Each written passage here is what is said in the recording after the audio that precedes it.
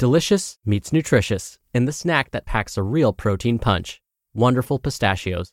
Each 1-ounce serving of Wonderful Pistachios has 6 grams of protein, giving you over 10% of your daily value and making Wonderful Pistachios one of the highest protein nuts. But perhaps more than that, I love all of the flavors they have. Their sea salt and vinegar ones are my favorite when I'm craving that flavor but want to keep it healthy. But that's just the tip of the iceberg. Wonderful Pistachios come in a variety of flavors, like chili roasted, honey roasted, smoky barbecue, and jalapeno lime, perfect for enjoying with family and friends or taking them with you on the go. Whether you're a pistachio purist who loves cracking open every nut, or you prefer the convenience of no-shells pistachios, Wonderful Pistachios has got you covered. Grab Wonderful Pistachios and elevate your snacking game today. So fill up with a healthy snack when hunger strikes. Visit wonderfulpistachios.com to learn more. That's wonderfulpistachios.com. This is Optimal Health Daily, episode 1834. The Way You Train is the Way You Live. And How Do I Get Abs? Both by Mark Fisher of markfisherfitness.com. And I'm Dr. Neil, your host and narrator. Welcome to another Wednesday edition of Optimal Health Daily. This is just one of a bunch of podcasts where we read to you from blogs for free, so that you don't have to read them yourself. Except on Fridays, that's where I usually answer your questions. Now, when it comes to our health journeys, it can seem like we've been doing all the right things, but aren't making any progress towards our goals. First, I'll say you probably are making progress, but it just may not be as obvious as when you started. I just finished a book, and the author said something that I find particularly helpful in those days when you need that extra bit of motivation. And since it is Wednesday, I thought I'd share that motivation with you. So here we go. Quote, "Focus your attention on being better than you were yesterday." Thibaut Maurice. All right. Now, I do have 2 posts today instead of the usual one. Now, I do this when each of the articles is on the shorter side. And in fact, both of today's articles are perfect additions to what we were talking about yesterday. That's where we were discussing building muscle and losing fat at the same time. By the way, that was episode 1833. The last thing I'll say before we finally get to the post is that the author of today's 2 posts, Mark Fisher, provided us with even more amazing motivational quotes throughout. So, with that, let's get right to today's 2 posts and start optimizing your life.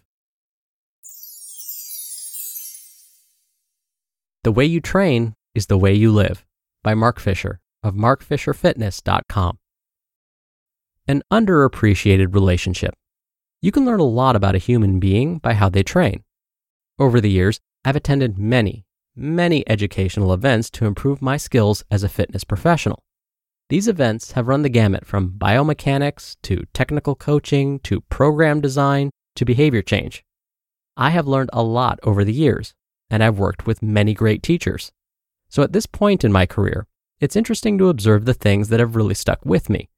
And while there are oodles that relate to training, one of the frameworks that stands out most is more philosophical. Quote, "The way you train is the way you live." End quote. I first came upon this phrase at a Perform Better event back in 2010 from industry superstar Todd Durkin. The actual quote may have been, "The way you live is the way you train." Either way, it was definitely a light bulb moment for me. You can tell a lot about someone by watching the way they train.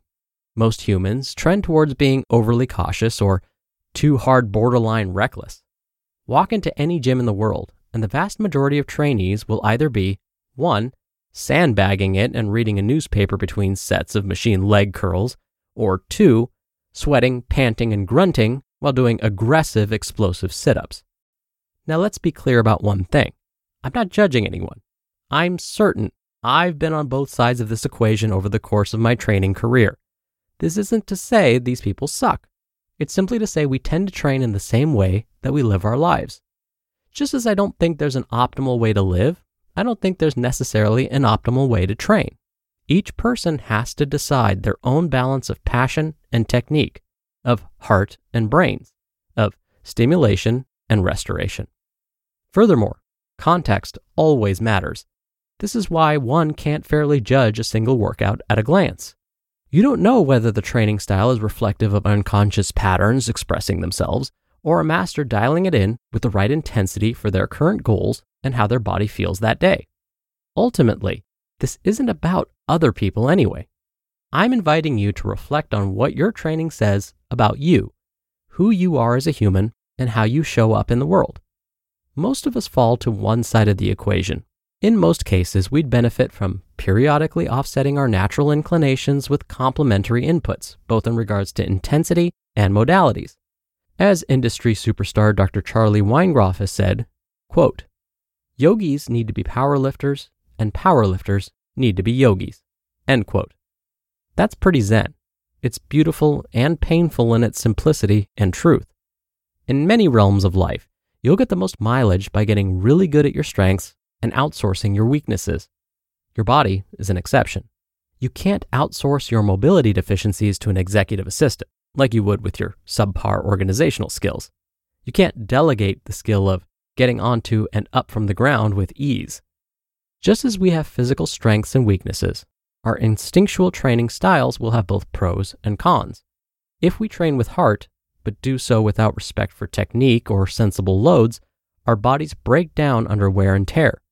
If we train meekly or not at all, we may never get injured or banged up, but we may also never provide the necessary stimuli to create a healthy and thriving body. Yes, by all means, take advantage of your strengths. One of the joys of being a human is doing the things for which we have a natural aptitude. But do remember, your body will appreciate efforts to shore up your fitness trouble spots. If you know you tend to take it too easy, maybe you need to hit it a little harder. If you know your ego sometimes overrides your brain, perhaps you should take a step back and consider using less weight in your squats, and actually squatting to depth would be cool too. If you really want to rock a life of health and hotness, if you truly want to live the dream, quote, "The cave you fear to enter holds the treasure you seek." Joseph Campbell. Life is short. Train smart, but train hard. But train smart, but train hard. How Do I Get Abs? By Mark Fisher of markfisherfitness.com. Want to learn the secret to getting six-pack abs? In this article, you'll get the full scoop. Having six-pack abs, and muscle definition more broadly, is mostly a function of how lean someone is. This means abs are best created by getting leaner, and not necessarily by doing lots of direct ab exercises. Certainly building larger muscles will create more shape, even when obscured by body fat. Think of a bowling ball under a mattress versus a marble under a mattress. But ultimately, the thinner the layer of fat, the more definition one will have. Think of a bowling ball under a bedsheet versus a bowling ball under a mattress. And how do we reduce body fat? As longtime listeners know, mostly diet. Specifically, reducing your calories to the point where your body will lose weight. For optimal results, one should keep protein adequately high and lift weights to encourage a higher percentage of fat versus muscle lost in this process. Now here's the annoying part. You can't create spot-specific reduction. This means we can't choose specific parts of the body to burn fat. This feels super counterintuitive. After all, when we're doing lots of crunches and feeling the underlying muscles burning, it feels like we're burning fat in that same area. But alas, fat loss is a global affair. Also note, the body decides on its own the order of where fat is lost as we lose weight. So, most humans have relatively stubborn areas that are harder to lose, as we tend to lose fat in the reverse order of where we gain it. Is it possible for anyone who puts in enough effort to get a six-pack? At least in theory, yes. But in practice, maybe not. It's a true and unfair fact of life that genetics play a massive role here, due to all sorts of factors: fat storage patterns, muscle belly size, speed of metabolism, skin tone, training age, biological age, hormone status, and so on. Some people will have an easier or harder time. But now we get to the philosophical question. Is it worth the effort? Well, that depends on your personal values. Listen, there's nothing wrong with pursuing an aesthetic goal. You're in charge of your life. While I'll usually encourage you to focus on the mental, emotional, and physical benefits of fitness, I understand the appeal of this kind of goal. And with the right framing, this pursuit can indeed be an act of self-love. It can be as enjoyable as any autonomously chosen quest for a difficult to achieve but personally meaningful goal. However, with the exception of genetically gifted humans, mostly in their 20s, most people are going to have to put in a lot of work to get razor-sharp abs. And since life has constraints of time, energy, and effort, this outcome may not come with the rewards to justify the cost. Are having abs worth all the personal and professional sacrifices? While only you can answer that, I will say this. I've seen people's lives completely change by adopting a fitness habit and losing enough weight to improve their blood work, reduce symptoms of disease, get off medications, have more energy and confidence, and so on.